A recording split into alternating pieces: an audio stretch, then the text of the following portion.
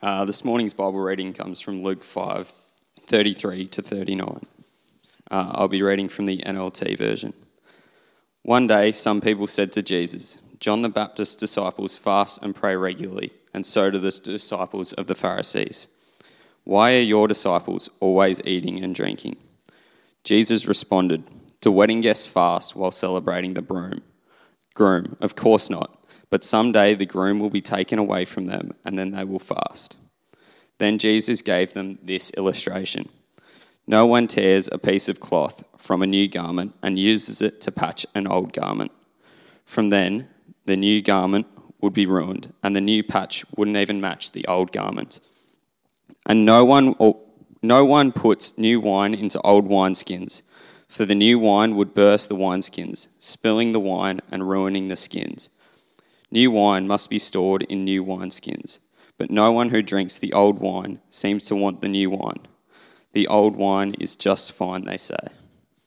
Well, there's definitely lots happening, isn't there? There's plenty going on in the church, plenty of things to get involved in, plenty of things to get excited about. If you're at home and you're going, I've got to be involved in this, get on down and be a part of it. We've got plenty of things going on. You may have also seen in the Care Link, if you get the Care Link, or even the box out the front, there is asking for Bible donations, a donation for a Bible. And if you're thinking, well, what's that all about? I want to tell you what that's all about.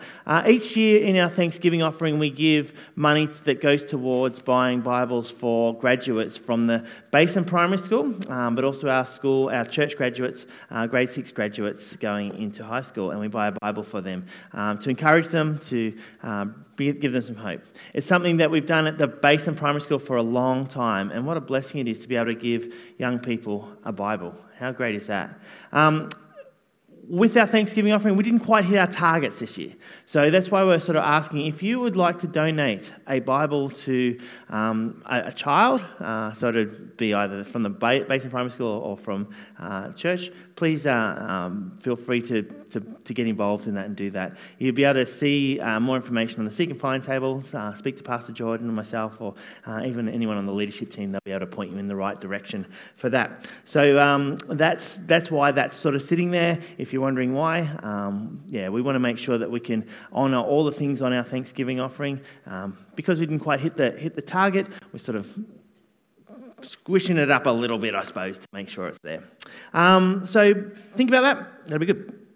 Also, I want to acknowledge that Ray Cox, who some of you, or most of you might know, he's preached here before. He's preaching at Upway Baptist this morning, helping them out. So, just be thinking of him. I'm going to pray now, and I'll pray for him as well, because he's probably up there preaching up a storm already. So let's sit and pray. Our Lord, we thank you so much for the opportunity to get involved in church. We thank you for the opportunity to give Bibles out to students. We thank you for the opportunity to share messages of hope with other churches. We ask, Lord, for Ray, that you give him, fill him with your Spirit now as he preaches, as he shares the message that you've shared on his heart with them. We also pray for Tom next week as he goes and shares with them as well. We ask this morning, as we start this new series, that you give us clarity in the word pictures that you've used as we learn a little bit about new wine in these wineskins, Lord. So we thank you so much. In Jesus' name, amen. Well, if I'm honest, fasting isn't something that I've embraced a whole lot in my faith journey. I don't know if this, as a spiritual discipline, some of you might be really great at fasting. We were in France, and I was there with Solari's family, and we were having a holiday. And it was at the time where the church that I was involved with, I was working for, was calling a new pastor. And our pastor had said to us as a leadership team, we want you to fast on this day because this is when the day is going to be that we're going to have the interview for this pastor. It's like, yes, we'll be involved. Trouble was, I was in France, and this was the day we were going out for crepes. Now, when you're in France, that's what you do. You go have crepes, don't you? This is the only day that we're having crepes in France, and I've been called to fast. It was tough. It was tough. I learnt what fasting was about that day when I watched my family eat crepes with chocolate drizzled over it. It was just, oh, you know I love food. You know I love chocolate. And so that was a day I was called to fast. It was the smell. I can still smell it and I can't taste it. So I did though. I fasted and I watched. As I was reflected on what fasting did for me that day, I realised that it was a sacrifice that drew me deeper to God. One, because I had to go, God, keep my ears and mouth and eyes off this stuff in front of me. But it was actually an intentionality that I set myself forward to say, I need to focus on you at this time. Not because of not wanting to eat the grapes in front of me, but that there was something more important at this stage. So I was able to worship God in the presence of all these crepes and say, actually, Lord, I need to focus on you. I'm wondering, how have you gone with fasting in the past? How's that been for you? At some stage, I'd love to hear your experiences on fasting. Was it something that drew you into a deeper worship of God? Was it something that you did to go, all right, well, I'm just going to do that because someone told me to? I'd love to hear it. Because the reality of my day of fasting when we were having interviews for this new pastor was that it was hard because I wanted those crepes. However, once I moved past this idea that fasting was an obstruction to something I really wanted, it became a real space of worship. Today's text that Kyle read for us comes from the Gospel of Luke chapter 5. And whilst fasting is a key question being asked in this passage, Jesus answers through parables, and it opens up other understanding about who Jesus is and a new way that Jesus is bringing to the Jewish people of the time. If they can take their eyes off the crepes and only see God. So we're going to start this series on the parables of Jesus, and we're looking at the parables through Luke's Gospel. They come through the ministry section of Luke's writings. And if you remember a little earlier in the year, we looked at this last week of Jesus' life through the Gospel of Luke as well. And as we go into Christmas, we'll do our Advent through Luke as well. But for now, my prayer is that the parables that we hear through Luke will be encouragement for each of us today to help explain more about who Jesus is and the character of God. So let's pray and we'll get stuck into the text. God, help us to understand what your words are saying to us today. Help us to learn them and grow in them. We thank you for the word pictures that your Son used while he was on earth to help us know you more. Amen. So the text that we have in front of us starts with a statement. It says, they said to him, John's disciples, like the disciples of the Pharisees, frequently fast and pray, but your disciples eat and drink. Now, who are they? They said to him. Jesus hasn't been doing this ministry thing all that long. He's still really the sort of new kid on the block, I suppose. Yet already he started to make a storm with the religious leaders of the time. The passage directly before what we read today shows Jesus having a meal with what the Pharisees would have called the less desirables. He calls one of his disciples out of them. And it's the Pharisees and scribes who at that stage are starting to complain about who's Jesus eating with. They're watching Jesus and go, who is he eating with? And the text goes on in the passage that we read today and says to them, they have this issue. So we can presume it's the same people that had the issue with Jesus eating with the sinners. And they're asking a question. Why don't you follow the same way of the Pharisees? Why don't you follow the same way of even John's disciples? Why don't you do the same thing that they do? Because they fast, and you guys seem to eat. In essence, why are you rocking the boat? Why are you doing things that are going against tradition and custom? And the key one they pick up on is fasting. So let's go back a step and understand who the Pharisees really were. They were a group of zealous Jewish leaders that took their faith seriously. They believed that the way to please God and to make it to heaven as such was by following this list of religious rules and regulations, living to the letter of the law as such. Anyone that lived to that letter would be right in God's eyes. And there was a lot of laws. Does anyone know how many laws there were? 613. That's right, 613. If you're a visual learner, you can go to and go and visit an artist's website. His name is Archie Rand, and he's painted a picture to depict each of those 613 commands. And this is him, and there's that little picture. If you know your Hebrew, you can, fuzzy Hebrew in the background. But he's drawn a picture a painting to depict the 613 of these paintings. So have a look on his website if you can. Anyway, the Pharisees, they'd strive to keep each one of these laws. So you can understand when Jesus comes along, keeping the letter of the law regarding fasting, when he didn't do that, they were upset. But what we've got to see is much of their fasting, what they did was about ritual. They had certain times and days that they were to fast. And there were many who would do it just for the show. Take Matthew 6, for example. It says, when you fast, do not look somber as the hypocrites, for they disfigure their faces to show others their fasting. Truly I tell you, they've received their reward in full. Fasting was not about the show. It wasn't supposed to be a ritual to get things done at the right time. Luke 18:12 tells us that the Pharisees fasted twice a week, and that was seen as a virtue to do that. However, that started to mean it was less about the worship and more about being pious.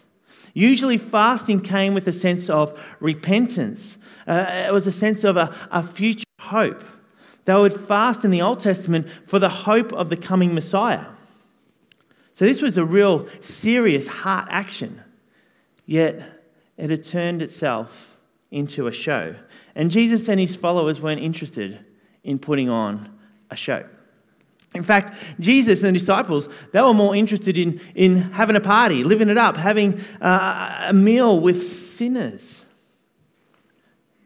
It's not how the law would say it should be done. So Jesus, the rest of starts to go, well, you've asked me this question. I'm now going to come back at you, and I'm going to use word pictures to help you understand and visualize what the reality was. Do you want me to use a... All right.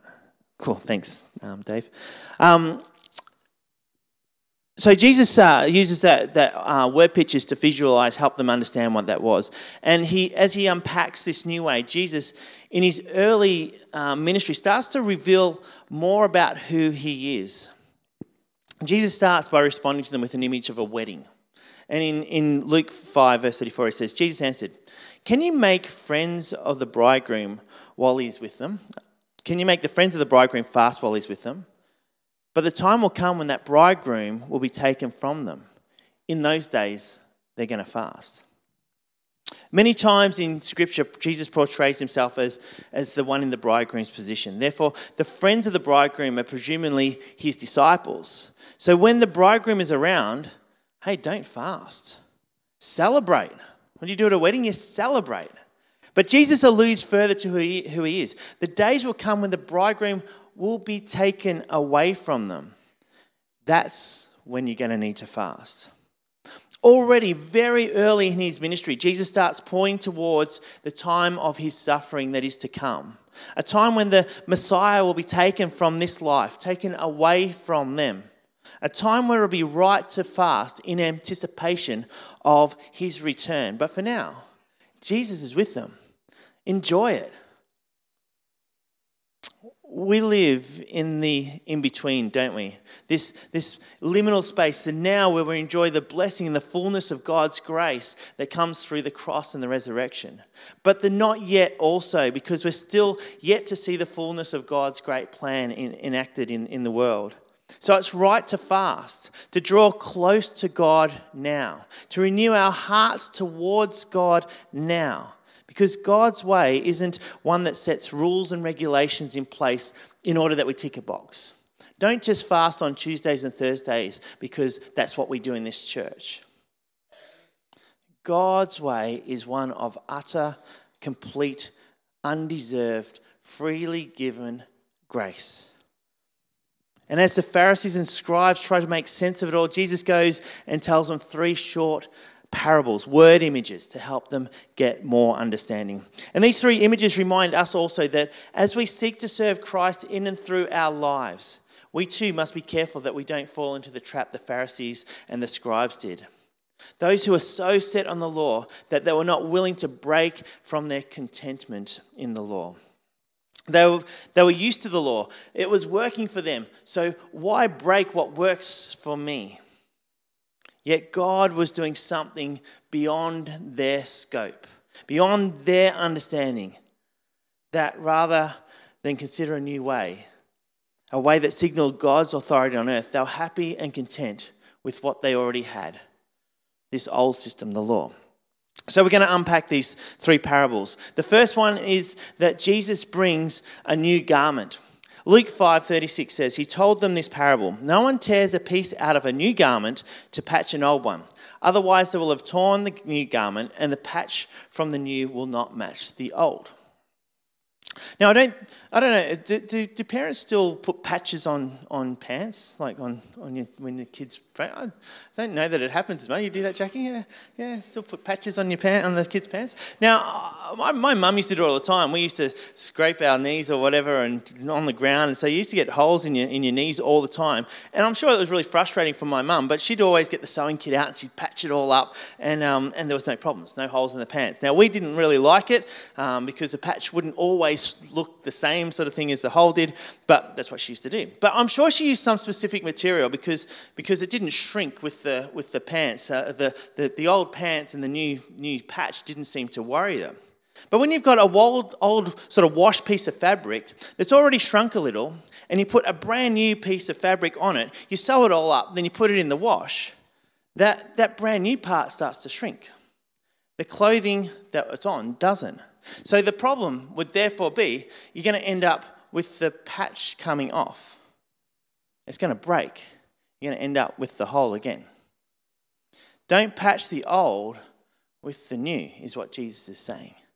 However, if we actually read the text closely, you'll see that the image that Jesus sets is actually it's almost humorous. It's almost ludicrous. He says, no one tears a piece from a new garment to put it onto the old one. Not just don't put a piece of new garment on the old one, it's going to shrink and it's going to pull away. But it also neglects that you've got a new garment sitting right in front of you. Why wouldn't you just use the new garment? Now, it makes sense when you had your favourite Levi 501s. Does anyone remember the Levi 501s? Yeah, we got some nods. Excellent. We all had Levi 501s if we were back in the 80s and early 90s, I reckon. They were the jeans that you wanted to have, and you were so reluctant you didn't want to patch your 501s because the holes were meant to be there. I can understand that. But when you've got a new pair of 501s sitting there, you're not just going to cut out a little bit of the new 501s to patch the old ones, are you? You're going to wear the new Levi 501s. If you're going, what is a Levi 501? It's just a pair of jeans, to be honest. Why cut from the new to help the old? Because it's still going to remain old. So in this parable, Jesus is saying to the Pharisees, the way that you are serving God, it was new at one stage. God gave them the law. It was okay. You kept the law, and you kept it as good as anyone has kept it.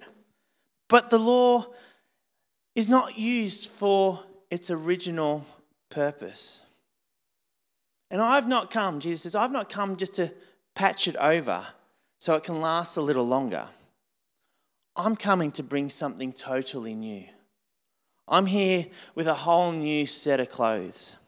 You see, the law was never given to the Israelites in order to condemn people or to make people feel better or worse than someone else in society. It wasn't there to be used as a stick to beat people with. They were developed for a young nation that was wandering around in a desert, trying to bring some understanding about how to live together in community. So when the law became a stick, a rod, it was like a worn pair of jeans. No new patch is actually going to help it. So Jesus tells them that they're old clothes, they're full of holes. But I've got a new pair of clothes that I can offer you. Clothes that lead to righteousness, not to lawfulness. So what about us? Our righteousness doesn't come through working hard to achieve objectives to complete obedience of the law, does it? Our righteousness comes by being clothed in Christ and Christ alone. In return, we become transformed people who then seek to live by the law. I've come across many people who dismiss this element of Christianity. We can't become right in God's eyes without actually doing something. I can't get baptized until I fix up a certain area of my life. I can't give myself fully to Christ because actually I'm not good enough and He's going to see the flaws in me. I'll work harder and then I'll be seen as righteous. God's economy just doesn't work that way. A whole load of patches going on old clothes is only going to end badly.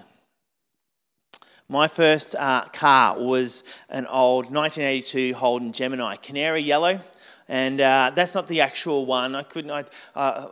My time of having that was before phones that had cameras. Show my age. But I loved that old car.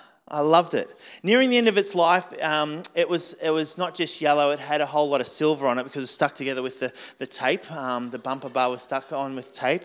The sealant was holding the radiator together. I think I cracked an egg into it one time to get home. So all those sort of things that you just do in your and it had the biggest hole in the muffler. It sounded like Jordan's Subaru, but it just didn't have the grunt. If you ever heard Jordan drive into church, you know, oh, there's Jordan, hearing from miles away. But my car sounded like that, but didn't drive like that.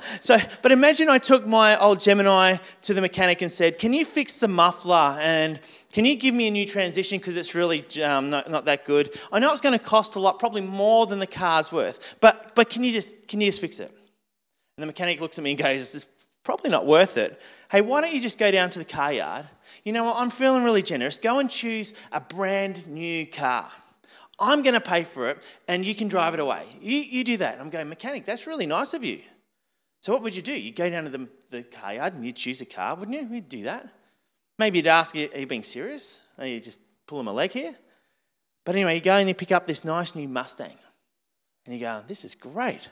And you drive it back to him and say, thank you so much. That's so good. I appreciate you doing that. Now, if you can take the transmission out of this one and put it back in my Gemini, if you take the muffler and put it, it just wouldn't make sense, would it? It wouldn't make sense.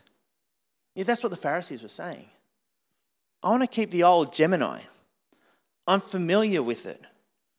Just add the new things to patch over some of the holes in the old things. It'll be okay. But the grace of God, this free gift that Jesus offers us, is that you have a brand new car.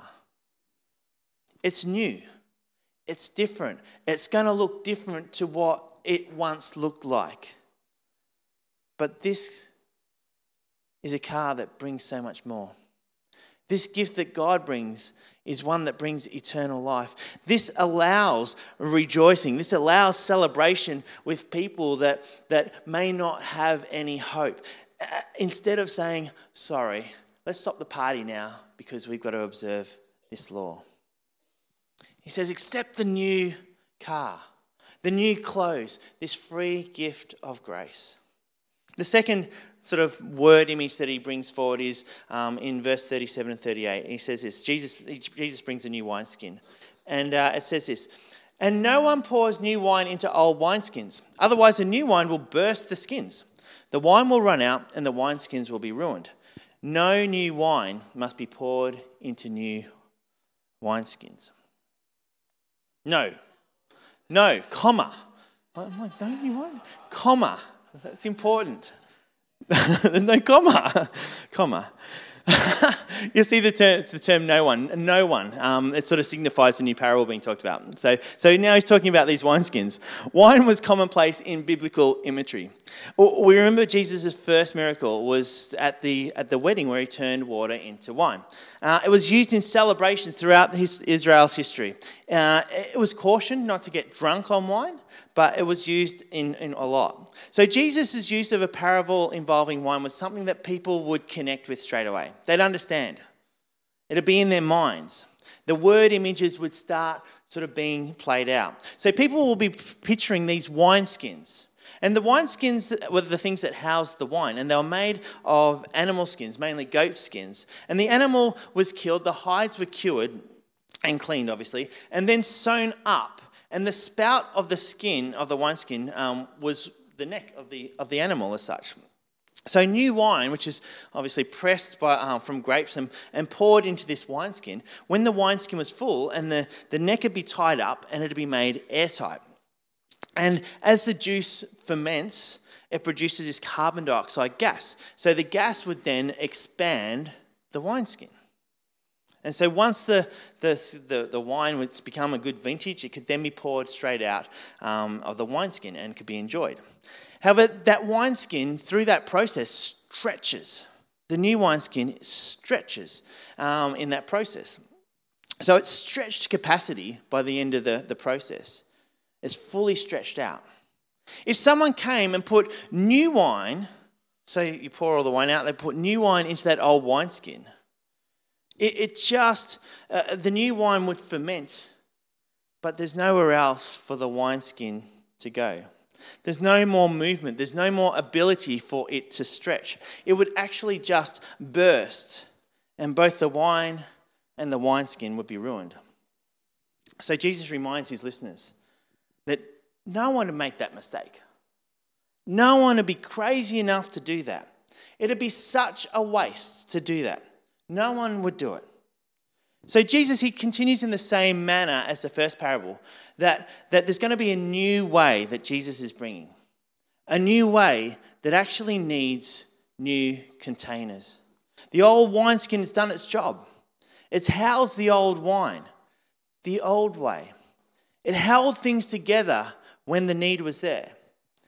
Yet what Jesus is bringing, this new teaching, this new way, can't be held in old structures. The rigorous nature of the law won't hold onto the new teaching of grace that Jesus is bringing. Jesus wasn't coming just to introduce a new structure, a different law, because what happens to new structures? Over time, they become old structures again. Rather, Jesus' parable here is asking the listener the question, are you willing to receive this new way of teaching? Are you able to stretch in your thoughts and your mind as to what God's doing around us? Are you willing to be stretched in God's call for you to be missional, to be a blessing to your community? Are you willing to be stretched by a gospel of grace rather than the rigidity of the law? Because the new way sometimes means that the party might be happening with the sinners and tax collectors, and it might be on the same day as the law tells us that the fast needs to happen. But Jesus says, let these containers expand. The Pharisees, they were old wineskins. There was no room for a new way. There was no room for grace to invade and expand their skin any further. So if there wasn't fasting on the right day, they're going to ask the question. The next parable straight after this is all about the Sabbath. And they pick the wheat on the Sabbath. Same concept. No room for stretching and growth. The law in its administration by the Pharisees didn't allow room for grace. Didn't allow room for anyone to oppose. Didn't listen to one another. It was quick to judge, quick to point the finger. You're not doing it the right way, Jesus. Yet the gift that grace brings is that there's joy that can be found in all circumstances. Philippians 4 verse 4 tells us that rejoice in the Lord always. Again, I will say rejoice. Grace brings joy. Grace forgives. Grace brings forgiveness. Grace allows disagreement and loves the one another in it. Grace allows the wineskin to expand. Grace is concerned with the heart. Law is concerned with what is around us. Grace asks, how are you going in your faith journey? Can I walk with you? The law looks and says, you're not doing the things right. It condemns you when you're not living up to it. Grace expands the wineskin. The law stays in the old wineskin. Does your wineskin have room to move? The third story that he brings is Jesus brings new wine in Luke 5:39. And no one after drinking old wine wants the new, for they say the old is better. I'm no sommelier. Do you know what sommelier? It sounds like a smellier. Sommelier. It's a wine connoisseur. I never heard that before, but anyway. But they know someone who can pick the right wine to go with your food and all that sort of stuff. So I actually don't drink wine at all. But one thing I know is that wine generally gets better with age. Is that right? Wine gets better with age? And when you find a nice wine that you like, generally someone who likes their wine will stick with that wine. They'll go back and buy that same one because you found it. It's like I'll use Palmer's. When you find a right Palmer at the local place, that's the one you want. So you go back there and you choose that one again. Palmer works better for me. So Jesus here says here that no one, once they've found the drop that they love, once they've found the Palmer that they love, will have a new wine or a new Palmer that tastes different. With this single verse parable, Jesus deals with the problem of change, doesn't he? We all know that change is difficult. It always has been, it always will be. When things look different to what they've looked in the past, we can say, no, I want to go back to the old wine. COVID's been a massive change agent, hasn't it? Things look different in just about every facet of our lives. It's been really, really hard. But Jesus says that the change that he's bringing can't be covered with a patch or an old outer casing. Jesus says that change needs an openness to an expansion, to be like the new wineskin. And Jesus says that there'll be need to acquire a new taste. A new taste, like acquiring a new taste for a new wine. A new way that Jesus is calling us to. But Jesus expects that some people won't be able to sip on that new wine. They're so entrenched in the old wine, in the old ways, in the keeping of the law, that this new way, the way that Jesus offers, this way of grace, for them, it tastes too different. It tastes bitter because this new way means that those who are not doing what I do, they still seem to get the same benefits I do, but I'm doing the right thing because that's what the law says. It seems bitter because the rules that I live with don't seem to matter to them. If you've seen The Shawshank Redemption, most of us maybe would have seen that by now. Great movie, it's really worth seeing. But if you've seen it, there's a line in it that's really quite poignant. It's a story about a banker, Andy, who is accused of murdering his wife. And he's put into prison and becomes good friends with Red. One day, a friend of theirs is let out on parole after being imprisoned for his whole life. He got out and he didn't know how to function in an open world.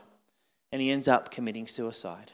So Andy and Red are confused by this. They're both looking for that freedom and are struggling to understand why their friend, after finding freedom, would do this. So as Red and Andy are chatting, they're sitting staring at the dingy stone walls, these grey walls. Red says, at first you hate these walls.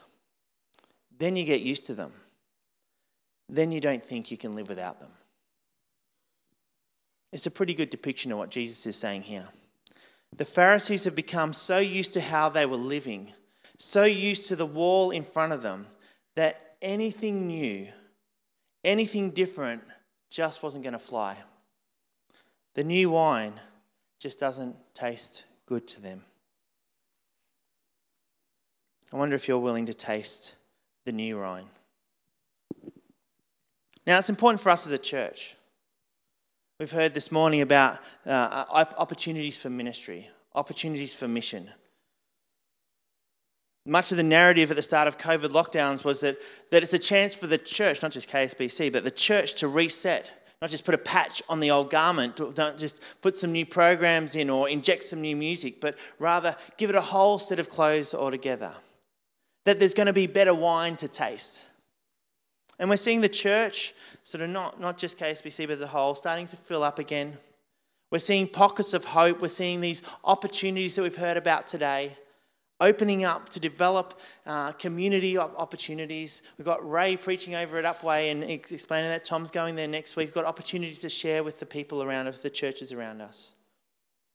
But we've got to be keep on being open to the grace of God in God's leading in all of this. Making sure that we're seeking God's direction for the new thing that God is doing. Leaning into God. And I love that idea of God inclining his ear to our prayers as we pray to him. As we explore what ministry looks like through the coffee cart, through different opportunities, through women's and men's ministries, through play groups, through connect groups. Exploring how we can best serve our community and how we can be a part of helping other churches revitalise after they've struggled through COVID. It takes an openness as a community to ask a question, then an openness to allow God to do a new thing, to be new wineskins, to wear new clothes, to drink from a new wine. It means that perhaps some of the things that we've held on to in the past need to change as well. Some ways that we did things may have to transition somewhat. And it might be difficult. We might want to say, but I like the old wine. I like the old programs. I like the way we did it back then. But God is the God of new things. And I'll finish with a verse from Isaiah 43, verse 19. It says, see, I'm doing a new thing. God is doing something. God is doing a new thing continually. And I want to be part of that. So this morning I want to pray for us as a church. I want to pray for you as individuals as well.